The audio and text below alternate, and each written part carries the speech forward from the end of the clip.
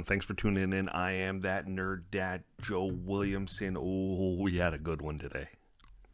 Friend of the show, Shannon, new Spangler, pastor and hospital chaplain, is here. And look, with all the craziness that's been going on in the U.S., I thought having her perspective on it is timely. She's a mother of two boys, and she's got some thoughts on the shootings as well as Roe v. Wade. So it's a heavy one, but I think we managed to have a good conversation that is digestible and enjoyable. So I think you'll like this one. I really do. I think this is going to be my best episode ever. I don't know if that's true. Before we do that, though, first off, thanks for tuning in again. Second, if you're watching or listening to this, there's probably a subscribe or follow button. Hit one of those for me. There might be a 5-star or thumbs up option. Always greatly appreciate those. And comments. I like comments. Comments are good too. So, with all that being said, all the busy stuff, let's get to Shannon. Are you listening? Damn.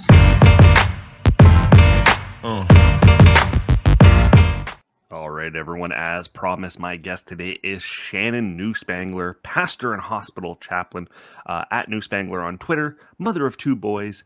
And today's topics are a meme, shootings, and Roe versus Wade. Yikes. Okay, let's. Thanks for coming back, Shannon. Even after I suggested these insane topics, I want to start with the meme you shared like a week ago. Here it is there on the screen. Patient. There are no women chaplains in the Bible. Chaplain. There are no hospitals in the Bible either. And you've got the so deal with the sunglasses on. Is this a real thing? Oh my gosh, yeah. It is totally a thing. I'll go into rooms. I mean, it's not just a thing for chaplains. It's also a thing for pastors. But I'll go into a room and I'll have somebody say, like, you can't be a chaplain because you're a female. And I'm like, okay, but I am a chaplain, so I don't know what to tell you. Yeah, there's still in certain circles, there's still a lot of sexism about women in leadership. In fact, I get harassed on Twitter all the time from guys, and I'm not the only one. Women pastors get harassed all the time, and they'll quote scripture at us out of context and tell us we're not allowed to speak above men and we're not allowed to be preaching and those kind of things. And I mean, at this point, I kind of let it roll off my back, but yeah, it's definitely still a thing. So you're a pastor. You're a very good person. I've known you now about a year almost. I think we've been communicating. You're a good person. You won't tell those people to go fuck themselves. But well, I will. So if you ever need to just tag me in, I'm down. I'll jump in on it for you. All right, I will. Actually, that is the thing that has to happen is guys that are supportive are the ones that have to say something, because a lot of the times those guys that do that they either won't engage with you, like they'll stop talking to you, or they'll just talk down to you. And then when a guy jumps in, they'll be like it's a different conversation. So it's very strange. It's like when a spouse brings the husband to the car dealership. Yes, absolutely. It's just like that. And I mean, I'm thankful for men like you and, that will step in. And I mean, there are times when I've, I can't do it in my job, obviously, but there are times when I've, you can't be in the hospital. Yeah, I know that person's dying, but you need to go fuck yourself.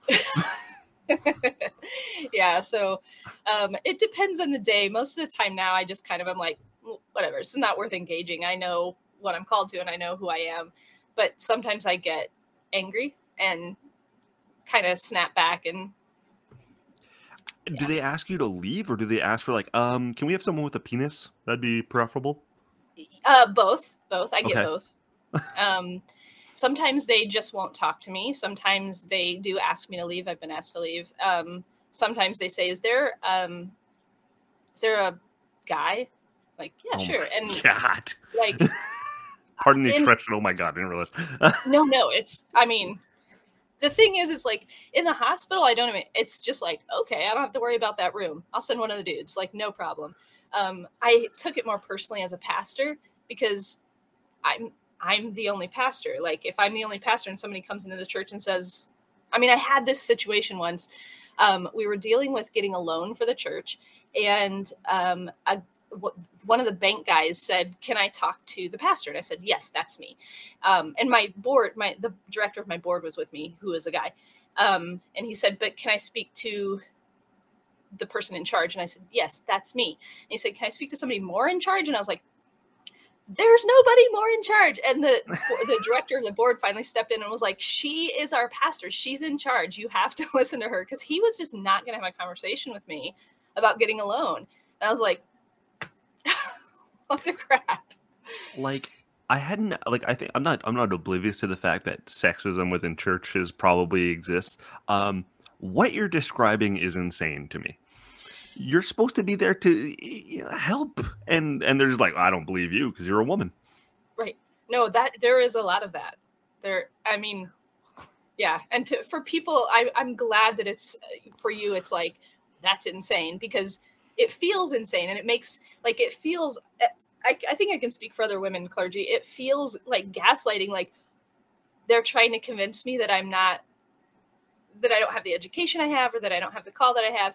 And somehow we're the crazy ones when they're the ones that are being crazy. I don't know. Yeah, It's you're very like, strange. I'm not holy enough because of my Because lack of my of. genitalia. Yeah. Yeah. Good God. It's Okay. so bizarre. Literally, like, okay, so that meme prompted me to like reach out and be like, I want to talk about that. I want to talk about that. And then the last 2-3 weeks have happened in America, and it's gone bonkers. It's gone crazy. Well, the crap hits a fan, right? Yeah, and look, the U.S. in the last. I don't want to just paint all of the Trump era, but like, it's been bubbling, and the Trump era kind of brought a lot of it to the forefront. I agree. I think Trump emboldened a lot of racist assholes, and now they Yes. feel like they have a voice and a microphone, and there's no consequences for their actions. Right. As a result of all that, we're starting to see not an uptick in shootings, but I mean, they're always part of the U.S. culture. I'm rambling a little bit. I'm just going to get to the point here. You are a mother of 2 boys, school age. How does the news affect you? Do you talk about with your kids? As a pastor, how is this affecting your community? Like, just talk about it. Yeah. Oh my gosh, there's so much in there. Yeah, Let me sorry. speak first. Yeah, no, it's okay. Let me speak first as a mother, because when this first started happening, when Sandy Hook happened, I was not a mother, and it affected me. I am a deeply emotional person. I'm an empath, and things affect me, like, emotionally. And I will get sort of obsessed with things and then go down rabbit trails and then like be sobbing. And my husband will be like, "Okay, you have to step away from the news. You have to stop." And that was before I had children. And so when Sandy Hook happened, I was heartbroken and I was angry and I was sad. But this time, and not that it hasn't been happening since then, obviously it has, but this is the largest one since Sandy Hook. Mhm. I am kind of freaking out. Um, I, if I allow myself to kind of like look into it, I start hyperventilating, and it just feels, it feels insane to me that this is just allowed to happen, that nothing changed after Sandy Hook, after 20 some children, babies, were just murdered in the classroom, and nothing changed. And what has changed is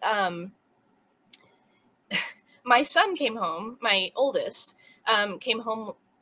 It was like a week before this happened, so like last week sometime, and said, "Today we learned about how to hide in the classroom and how to hide in our cubbies if a shooter comes in," and just kind of was nonchalantly talking about it. And I was like, "Are you freaking kidding me? Like, this is our plan. We're putting the onus on our children to protect themselves and hide in cubbies rather than doing anything about anything else. we're putting the responsibility on our children. It is insane to me that this is how things are going. Just wedged in there between math and arts and crafts. Right. We're also going to hide just in case of a shooter. Just a heads up, practice time. Heads up. We're going to hide. And part of me was glad that he was sort of like nonchalant about it because like he doesn't get it. Okay, good. But part of me was furious. That you have to do it in the first place. Right. Like, instead of doing some policy where maybe it shouldn't be legal for an 18-year-old to buy a gun. They can't legally drink. They can't legally rent a car, but somehow they can buy some AR-15s and 300 rounds of ammo. Like, that doesn't make any sense. And that's a simple little change. And I was researching this because, of course, like I said, I get obsessive. The average age of school shooters, you want to guess? 17. 17. That's exactly Is it really? right. Yes, it's 17. I hate the fact that I was right. Yeah. And so like, okay, so we should be doing something about that. So yeah, I'm furious and I'm heartbroken and I'm having anxiety attacks and like it's not that it's more important this time. It's that why are we still dealing with this? Why is this still happening? And it's not happening in any other country in the world. But somehow our old white politician men are saying it's not about guns. Well, yes, it freaking is about guns. And I might get a little rowdy and cuss here because I'm a cusser. And I apologize for that. I know you don't care. But yeah. But I get so worked up about this stuff. And when people are like, it's not a gun problem, I'm like, yes, it is a gun problem. It's a mental health problem. Because other countries don't have mental health issues, it's a video game problem. Because other countries don't have video game problems. Like, it's just the stack of cards that you have to put up in order to say that somehow the United States is different than every other country in the world in all of these aspects, and that the difference is not the guns. Like, it's insane access. To me that you could somehow get there. It's ease of access. Yes, absolutely it is. Ease of access. Ease of access. They have, I'm in Canada. We have hunters in Canada. I think we've had 2 mass shootings this year. Right. And I don't think any have been in a school. Right. So it's ease of access. Oh, absolutely. Yeah. And I was kind of rambling and working this out as I talked about it the other day. I compared it to getting a child to try vegetables, and I think the politicians in the U.S. just need to try it. Just try a bite. Try the smallest amount of restrictions and regulation, and see if it's palatable. Just right. Take a little taste. Maybe you like the reduction in deaths, and maybe I'll have another helping. and you go down there. Don't start big. Don't start with we need to ban guns. Start small. Start with a bite. Well, and I think that for me, the thing that's happened is there's kind of like twofold.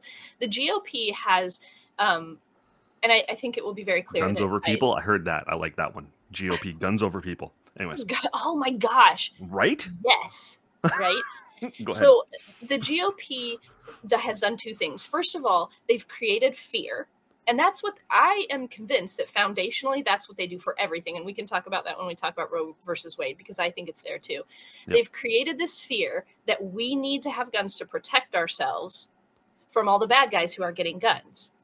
And so they've created this fear. So everybody needs to have a gun. My rights are so important because I have to have this to protect my family.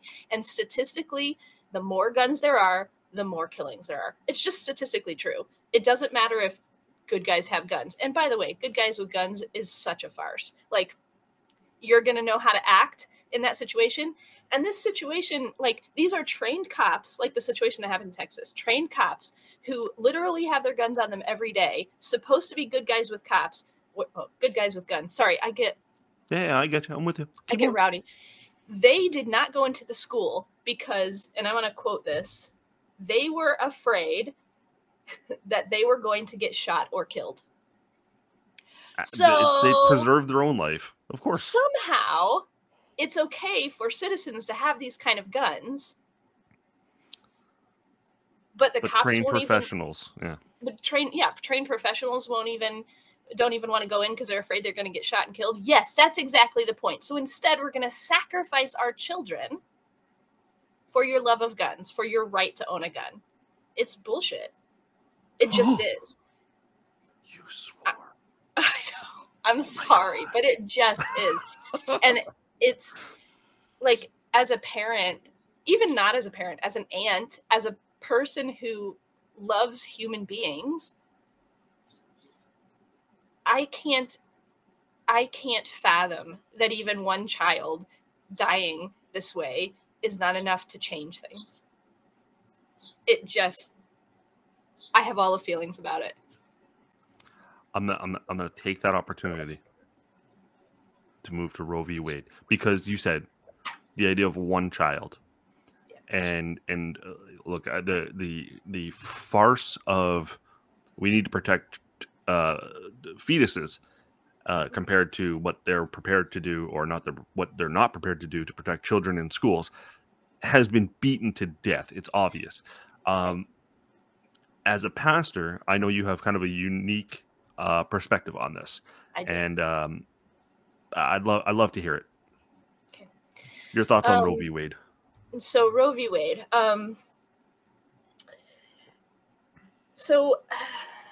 This is a complicated one, and it's one that I've changed on through the years, because I grew up in a fairly conservative household. Abortion is wrong, no matter what, etc. And as I've sort of grown, and as I've sort of experienced life and seen things, it's gotten to the point that I have come to that for this situation, I think we have to consider circumstances. And the bottom line is that, and this is something I tweeted, nobody is getting an abortion just for fun. Okay? This is not something people just do for the heck of it. It's not birth control. There's always a reason. And whether or not you agree with the reason, not relevant. Mm-hmm. Okay, there's always a reason. And I'm going to share one little story, which is just an example of the fact that we have no idea what's going on in someone's life. I was talking to a woman in one of my churches, and she's probably in her mid-60s, and she was talking about how she felt like she was a bad person and she was going to hell and those kind of things. And I kind of, as I began to get to know her and dig in and those kind of things, it got to the point that I figured out what was stemming this. When she was younger, when she was in her early 20s, she was married to an abusive man. And she got pregnant, and he would kick her, he'd throw her down the stairs, she'd have bruises and those kind of things. And she decided to get an abortion. Because for the protection of the baby, and just because she didn't want to be tied to this man forever. She was trying to figure out how to get out of the marriage. And 40 years later, she is convinced that she's going to hell because of this choice. Because that's what the church has told her. That's what Republicans have told her. And for me, if you look at that situation, she was trying to protect herself. She was trying to protect the baby. And she made a decision that nobody wants to make, but was the right decision. What would have happened if she'd brought that baby into the world? That baby would have probably also been abused. That baby might have had to stay connected to that man. She would have had to stay connected to that man the rest of her life. And so that's the thing about abortion. It's like nobody's just going in and being like, oh, I'm going to have an abortion just for fun. Like, please. Like, nobody's doing that. And whether it's because you're an 18-year-old who isn't ready to be a parent, or a 20-something-year-old who is afraid of bringing a child into the world that's going to be abused, or whatever the circumstance, the choice is made because you think that choice is going to be the best outcome. And so I am not willing to condemn anyone for making that choice. Whether it's because they're not sure that they can love that child, whether it's because they're not sure that they have money to provide for that child. I mean, the amount of children that are in poverty. And so for me, it's that we have to allow people to, we have to trust people to make that decision is the best for them. And on top of that, the GOP calls themselves the pro-life party because they're pro-fetus. And that started, do we have time for a short history lesson? Go for it. Okay. So I don't know if you know when that started. That started back in the 70s when Richard Nixon was campaigning to be president. He decided that it was a strategy in order to get on the side of the Catholics that he was going to be anti-abortion. And it started off as a strategy, and it worked because he got elected. And so since then, it has grown into this huge wedge issue. And it's sort of like this, like, have you heard like one issue voters? Yeah, of course. This is a main one issue voter thing. Yeah. They don't care what the policy is on anything else. But if the person is anti-abortion or pro-abortion, it's a deal breaker. It's a deal breaker. Not that anybody's pro-abortion, it's pro-choice, right? So it's a deal breaker. But they have created this like monster, and it works. Obviously it works, right? Because like even when Trump was campaigning, one of the things he talked about in one of his campaigns was how all the Democrats want to have these abortions, and including like partial birth abortions. Nobody's having a partial birth abortion, please. But that's that fear piece again, right? The GOP is like tapping into people's fears in order to manipulate them into doing something. And pro-life, that word is just false. Bullshit? Yes, bullshit? It is. Bullshit. Because if you're pro-life, then you would be, then you would care about immigration. Then you would care about kids who are being put in cages. Then you would care about kids who are being shot in schools. Then you would care about free lunch programs. I mean, like, there's just so much that. Yeah, they really stole that phrase, pro-life. Right, they're not. They're pro-fetus and nothing else. Because once that baby is born, they don't give a crap. They're not going to take care of it. They're not. You just like almost quoted George Carlin directly. I don't know if you realized Did I really? that. Yeah. I don't. You must have seeped into your subconscious. That was almost a direct quote from George Carlin. Shannon, I'm going to say this. I love you. You're amazing. Thanks, Joe. I love you too. No, because like you're so well spoken, you're so eloquent. I am not religious. And the fact that I am so comfortable talking to you about these things is goes to show the level of good that you do, as well as how well informed your opinions are, and open-minded. I mean, look, I can't say I talk to many pastors on a regular basis. I think I've talked to one in the last decade, and it's been you. And truthfully, the work you do in the hospital for all of those assholes who don't want you there, and for the ones that do, I thank you so much. And we'll do this again very shortly. Yes, thank you so much. Of course. Shannon, you're the best. Thank you. And recording. That's it. That's the show. I told you it was palatable. I like that word, palatable. We talked about some heavy shit, but we have to. The world's on fire. Got to talk about it. So I want to thank Shannon New Spangler for her time, her patience, and her thoughtfulness. It's always greatly appreciated. You know who else I want to thank? DeanBlundell.com, home of Canada's #1 podcast network. I'm there too. Ding! And I write for them pretty regularly. 3-5 times a week. Depends on the week. Depends on how busy I am. What else do I want to talk about to wrap it up? I want to talk about merch. Oh, I got merch. Canada Day. Father's Day is coming. You can get a shirt for Canada Day if you want. Father's Day is coming. why not get Dad a shirt? We got 0 Days Without a Dad Joke, World's Okayest Dad, which is my bestseller so far, Raised by Homer, Peter, Stan, and Bob, or just a classic That Nerd Dad. Available in all kinds of colors. Through the Dean Blundell store, there's a link at thatnerddad.ca if you need it. And I'll close that image and say, talk to the camera for a second and say thank you. We are rapidly approaching episode 100. I want to say this is episode 96, maybe 97. I'm not sure off the top of my head. And I'm astounded that we got here, and I'm super appreciative of it all. So, thank you. Be well. Be safe. Thanks for listening. Damn.